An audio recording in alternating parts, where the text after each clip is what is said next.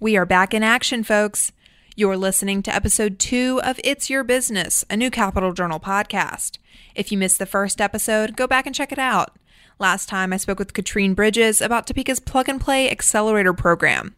It was a fun, informative conversation, and we've got a similar sort of discussion for you today. This week on the show, I talk with Barbara Stapleton about the Capital City's Choose Topeka incentive program. Now, I've reported on Choose Topeka in the past, but I wanted to hear from Barbara about how the program has evolved and how it could be improved going forward. We also chatted about some of the other work she's doing to grow businesses in our area. So with all that being said, I don't want you to have to wait any longer. Cue the conversation, and I hope you enjoy the show.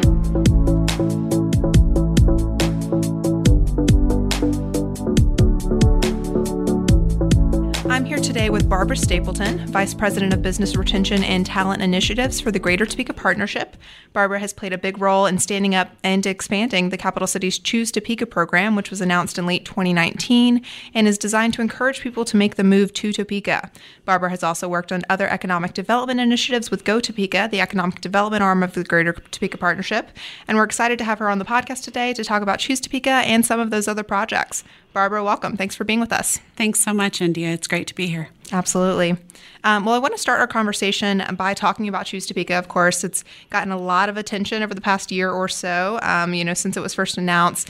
And of course, we all know its announcement prompted a shout out or a punchline rather in December 2019 on The Late Show with Stephen Colbert. So could you explain kind of why the GTP decided to create Choose Topeka? I mean, I know it wasn't created in a vacuum as other cities have some similar programs. What can you tell us about the motivation behind really getting this program started? One of the initial motivations came from the strategic economic development strategy that really began in earnest. We started doing kind of pre-investigation as early as 2016. And then as we developed that strategic plan and as things came back in terms of the data and research related to that in 2017, we found that things were showing that our existing employees that worked in Topeka and Shawnee County that made over $40,000 a year, 40% of those did not reside in Shawnee County. And so that initially was the onus where it led us to look at how can we help support our existing employers in the community? How can we help them to be able to not only recruit talent to their organizations, but also to retain talent that they may have within their organization and make them stickier and really develop their roots within the community. And so that's where it came about. It was originally, like you said, designed and rolled out in 2019 as an employer matching funds program. And so that's the origination piece. And then we continue to look at how do we develop and expand and grow strategically our current population? And so it grew from there, of course. Yeah, well, in talking about that growth, I know it was amended in September of 2020 to allow remote workers to apply. And like you said, it was originally intended for people looking to move to the area for a job with a local employer.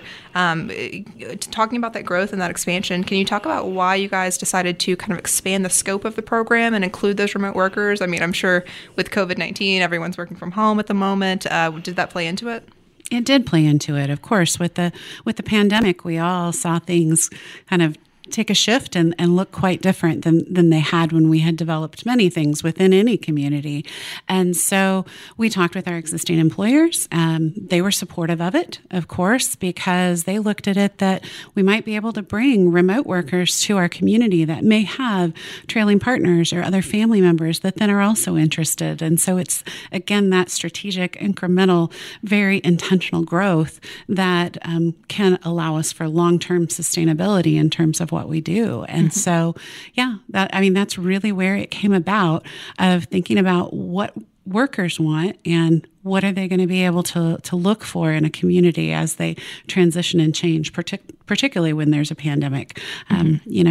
You see, and we hear, of course, from potential candidates that, they don't have yards. They don't have, and we've seen that, in national news. If you have a 900 square foot apartment, but you have no green space and you can't go outside, that's a little different than having a 1,500 or 2,000 square foot home that gives you a quarter to a half an acre where you actually can feel like, okay, I can make it through some quarantine or isolation time because I have space to be able to do that. And our community offers that. Yeah, well, and I spoke to one applicant who, he's a video game developer. You, of course, helped me reach him, but he moved from the San Francisco Bay Area, and that was one of the big sticking points for him, just talking about all of the room he now has in Topeka and the inspiration he finds from that, which I thought was interesting. Last time we spoke, which was earlier in January, about 30 applicants had moved to the area through this program at that time. Have more people moved since? I mean, what are the latest numbers? We're kind of in that second and third round of interviews, particularly for remote workers. So we have conducted an additional 12 interviews. I believe I have another that are even kind of earlier in the pipeline, looking at their documentation that they've submitted, and will, if they meet all those requirements, we'll be scheduling interviews, of course, for them. We're probably looking at another 20 to 25 interviews, and we'll be figuring out where they position in terms of the funding that we currently have, because we're coming upon, we're right at that 1 year, and we've made the adjustment, so we've got more flexibility in terms of the allocation, but we'll likely see that funding is completely used by as early as the end of this month, or probably within the next 45 days or so. Mm-hmm. And those applicants that are kind of in that interview process, is that remote workers and people, moving to the area for more traditional jobs? The interview process is for remote workers. Okay. So when it's employer matching, the employer has kind of that performance basis too, that they've got to perform and retain that candidate for a year's time as well. So there's a little bit different component than when we're looking at remote workers. So there's a different process in terms of that pipeline. Gotcha. Okay. Well, and when we've reported on the Choose Topeka program previously and posted those stories to our social media, there's usually one or two people who comment something to the effect of, why not invest in the people already living here instead of using these public funds to bring new people to the area? And I wanted to ask you about that. If you were having a conversation with someone who makes that argument, what might your response be?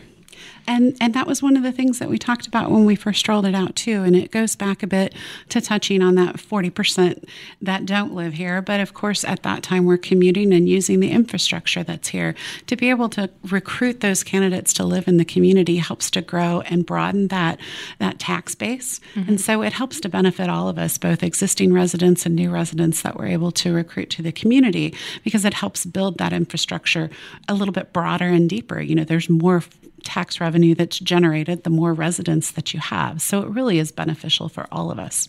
So a little bit of a butterfly effect, so exactly. to speak. Yes. Gotcha. Well, and do you think there is, you've already kind of expanded the program once. Do you think there's room to grow the program again, make additional changes, or improve it in some way? We are actually looking at that. That is kind of the intent, to seek an additional round of funding, and I think as you've touched on it, we've been pretty agile in terms of how we adapt and we just adjust completely to that. There's not just the one type option. We've added a second option. We've made sure that we look at what's necessary to make sure that things are protected, in that we're not just saying, hey, here's free money, because it's not free money. We want to partner with these residents that they come in. We want to get them embedded into the community, get to feel like they are Topekans, just like we are Topekans, and have that pride and that concern about what's going on where they've chosen to live. So we really have, particularly, of course, with those that interview process, it's a screening process to be able to say, hey, what are the top 5 things you look for in a community? How have you been involved in your current community? What would you change? What do you like? What do you dislike? So that we can get a feel for if they're a good fit as well, to know that we can have those partnerships and develop them further. And so trying to stay in contact with them, but continuing to grow that further has been really important. And it's exciting to see everyone in terms of how passionate they are about, I think you mentioned it, of course, with the candidate that you interviewed as well, but really excited about what the possibilities are and what could be. So we continue to look at that. We'll likely, like I said, seek an additional round of funding and continue to grow this program. It's not something where we're going to bring in 100 or 200 people in any 1 year, but it's still, it helps it be maintainable long term. when you're strategic about it. That makes sense. And I just want to point out for our listeners that, through the Choose Topeka program, you're not paying these people up front to move here. It's an employer match deal. And so the employer will pay a certain amount depending on whether the person rents or buys a home here. And then a year later, using JADO funds, Go Topeka will reimburse the employer for half of that amount. Correct. So I just wanted to point that out to people so no one gets the wrong idea about what is taking place with that exchange of funds there. And the remote workers have to have their agreements submitted, whether it's a home purchase or a rental agreement, before they can move forward in the rest of the process too. So there are agreements in place for both the employer match as well as the remote worker options. Yes. Gotcha. Okay. When changing gears for a second to talk about some of your other work, I know Choose Topeka is not the only thing you're focused on. In fact, you often present at meetings of the Joint Economic Development Organization, which is where you guys did secure the funds for the Choose Topeka program. But you often present at JADO meetings to talk about companies looking to expand in our area. So I want to ask you about that. What is your role in communicating with local businesses and helping them tap into local resources so that they can effectively grow and continue to create jobs here in the area? Certainly, yes. That's the business retention and expansion portion of my role. We talked, of course, earlier about the talent initiatives portion. With business retention and expansion, that is for our existing businesses that are in the community. Those that, while, of course, there's always that desire as we're in economic development to make sure we can bring exciting, new growth to the community. We also have to recognize that the way that, again, we can get those roots deeper and grow stronger as a community is to help support our existing businesses that are already here as they continue to expand and grow. And so that support is aligned as we look at what their capital investment is or what their new jobs are that they're going to continue to add over the course of several years.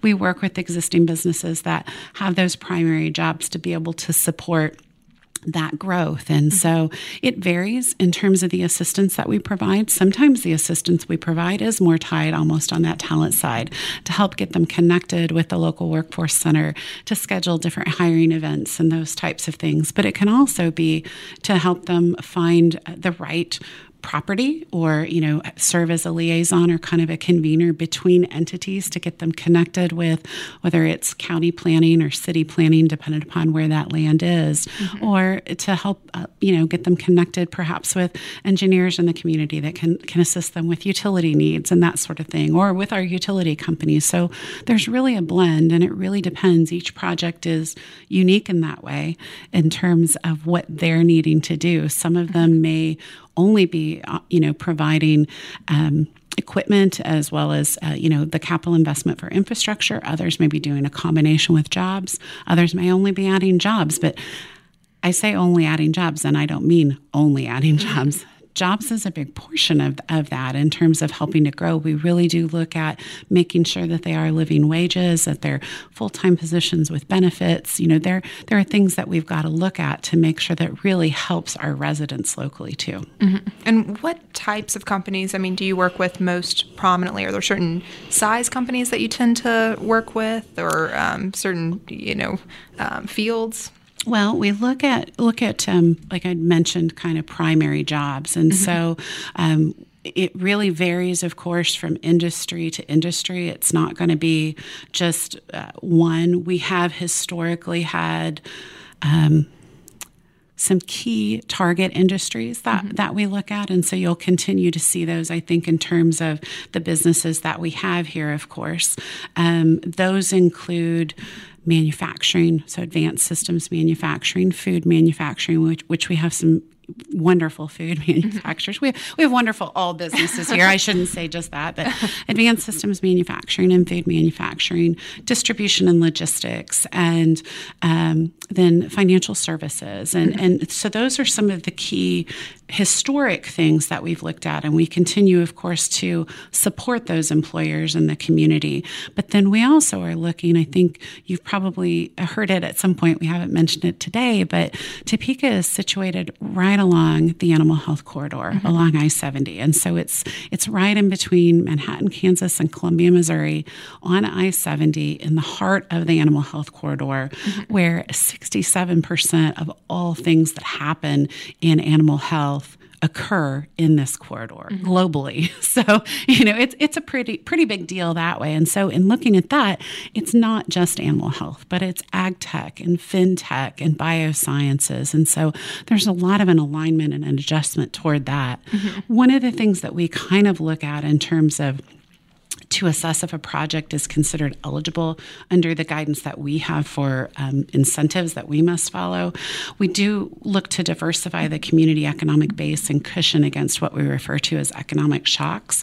And so we're tasked with a focus on those primary or export income jobs that produce goods or services in excess of what can be consumed locally. So that's one of the things that we look at, of course, not only for the attraction piece, but also for the business retention piece that we look at too. And so positions and growth can, be in that where their direct economic impact. That's kind of what we look at in one of the guidelines as we're looking at growth in the community. Okay. And I'm glad you mentioned the Animal Health Corridor. I'm just going to make a shameless plug real quick for the first episode of this podcast. Actually, we talked to Katrine Bridges, which is Vice President of Innovation at the GTP. And she talked a lot about Plug and Play, the Plug and Play Accelerator program locally, and that Casey Animal Health Corridor. So if you're, for our listeners, if you're hoping to learn more about that, you can refer back to the first episode of this podcast. But back to Barbara Stapleton here in the studio now. My next question for you, Barbara, going back to those JADO presentations that you'll often make, and you kind of touched on this a little bit with the assistance that you guys provide. We often hear about monetary incentives that different companies may get as they expand, and I've been curious about the process of crafting those incentives. If you are able to touch on that, what does that process look like when you're collaborating with the company to try to come up with an incentive agreement that works for them? You've touched on this a little bit, but how does Go Topeka really determine kind of the size of the incentive to offer? Well, we have guidelines that are developed out from our board. Those, are based upon kind of sometimes the industry, but really we look at primarily what that capital investment is, whether it is in the infrastructure or in equipment, those types of things. We look at the number of jobs. We talk with them about what training opportunities there may be available. We want to make sure that we have an educated workforce within our community. So while someone may be adding 10 new jobs, perhaps those 10 new jobs aren't going to need the same training or are going to need some of the training, but they may also have existing jobs that they need training too. And so it's a wonderful thing that they're able to look at training dollars tied, of course, to those jobs, but be able to help continue to train their existing employee base too. And so really we look at those three things: capital investment, the number of jobs, and if there are training opportunities. And we calculate it based on that. And it's really tied to what they're providing us. And so it's customized specifically for that organization. That is one of the things I think it's probably, and you'll probably talk about it with Molly when you visit with her, hopefully, about the attraction piece of it. But, that's the competitive nature of it, because, of course, there are other communities. There can be, even in business retention and expansion, we can have existing businesses that they may have more than one location. And so they're trying to decide, well, is it better for us to expand in Topeka? Is there enough workforce for us to expand in Topeka? Or what are the benefits? Is this the right location, or should we have it in X city somewhere else? And so all of those things come into play and work together to help us kind of build that. Gotcha. Okay. Well, in talking about, COVID-19, what sort of impact has the coronavirus had on the work you're doing and the economic development efforts of Go Topeka, aside from the Choose Topeka relocation initiative? I mean, what effect generally has COVID-19 had on our local economic development efforts? The pandemic's been interesting in Topeka, and while it has, of course, had a very strong impact, particularly on our small businesses and our existing smaller employers members within the community, what we've seen in terms of those direct impact jobs, those larger businesses, we've seen that the majority of them, because they are food manufacturing or they're other types of critical infrastructure or essential worker positions, there hasn't been, if anything, less jobs. There have been additional jobs, and there's been overtime, and there's been a need related to that. I am not a chess player, but of course I've watched some interesting things recently on Netflix. not gonna plug that show, but I recently finished it as well. Exactly. Lots of binge watching occurring right now, right? No, but I look at it, and it is very strategic. It is kind of almost a chess game. And unfortunately, I don't know that there is anybody that is an expert at the game of chess as it relates to workforce and placement. And so it feels like one of those, that you're watching and you're trying to figure out the strategy behind it. I know that's not encouraging per se, but I mean, our unemployment numbers have actually been quite good. We had a spike in them early on in the pandemic because everyone was kind of like, okay, what are we doing and where are things going? But we've seen it really level back down. And Topeka, to some degree, has been insulated by the pandemic. It may not feel that way for an individual, but as a community, we've been somewhat insulated from the effects of the pandemic. It's hard, of course. Small businesses have not been insulated, and we understand that. And of course, we have other programs related to that we've been trying to help local residents and local small businesses. And so there's always, a constant need for helping to make sure that we're in tune with what our residents need. And so I say the one thing to say there's been some insulation within the community, but recognize that doesn't mean we don't have many that are impacted. So it's kind of this hard juxtaposition. But, that is helpful to know that there are still opportunities, that we're not a community that, I can't think of a good example without, but we're not an industry that has been excessively, we don't have industry that's been excessively impacted by the pandemic, because our food manufacturers, whether they're manufacturing food for humans, or we of course have several pet food manufacturers in the community, our pets are still eating, we're all still eating. So, there still needs to be that generation of the products that they make. And so that's helped us to that degree, but it doesn't mean that it doesn't impact certain businesses. Sure. Okay. Well, and looking forward a bit, as we ride out the rest of this pandemic and look beyond it as well, what's on your plate this year? Are there any projects you're looking forward to, or that you're excited to see come to fruition? That's a good question. I'm really excited, and this is probably not going to go where you intended it to go, but I'm really excited. We have, beginning mid last year, a new executive director for our Forge Young Talent within the community. And I've been really excited with the work that she's been doing with Forge, and we've been partnering because it is a talent piece to be able to help our young professionals within the community from 18 to 40 to get them plugged into the community and into organizations where they want to be a part of. And I think all of the organizations within the Greater Topeka Partnership have just done a phenomenal job of adjusting, adapting, pivoting, with how we need to make things change and how we need to adjust and conduct our meetings differently, conduct, any different types of events, figuring out how we stay connected and communicating with our community.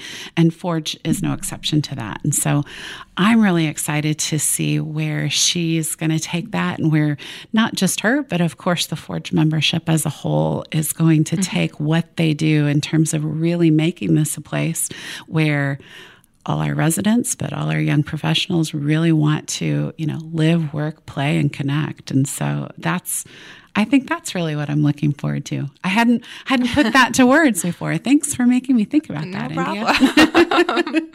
Well, Barbara, that about wraps up our conversation today. Is there anything else you want our listeners to know? Any other final thoughts you want to leave them with today? I would say just know that there are so many people within Topeka and Shawnee County that want to see Topeka and Shawnee County continue to be successful. And if you have concerns, if you have suggestions, feel free to reach out to those that you're aware of that are doing that, or, make your voice heard and known, because we love that our community is that kind of a place where we can all get involved. And that's what I think we're seeing. We're seeing that passion and that desire to improve where we live really kind of surface and come out, and we're all in this together. So come forward and help. Awesome. Well, Barbara, thank you so much for your time today. That was Barbara Stapleton. She is Vice President of Business Retention and Talent Initiatives for the Greater Topeka Partnership. Barbara, thanks for being with us. Thank you.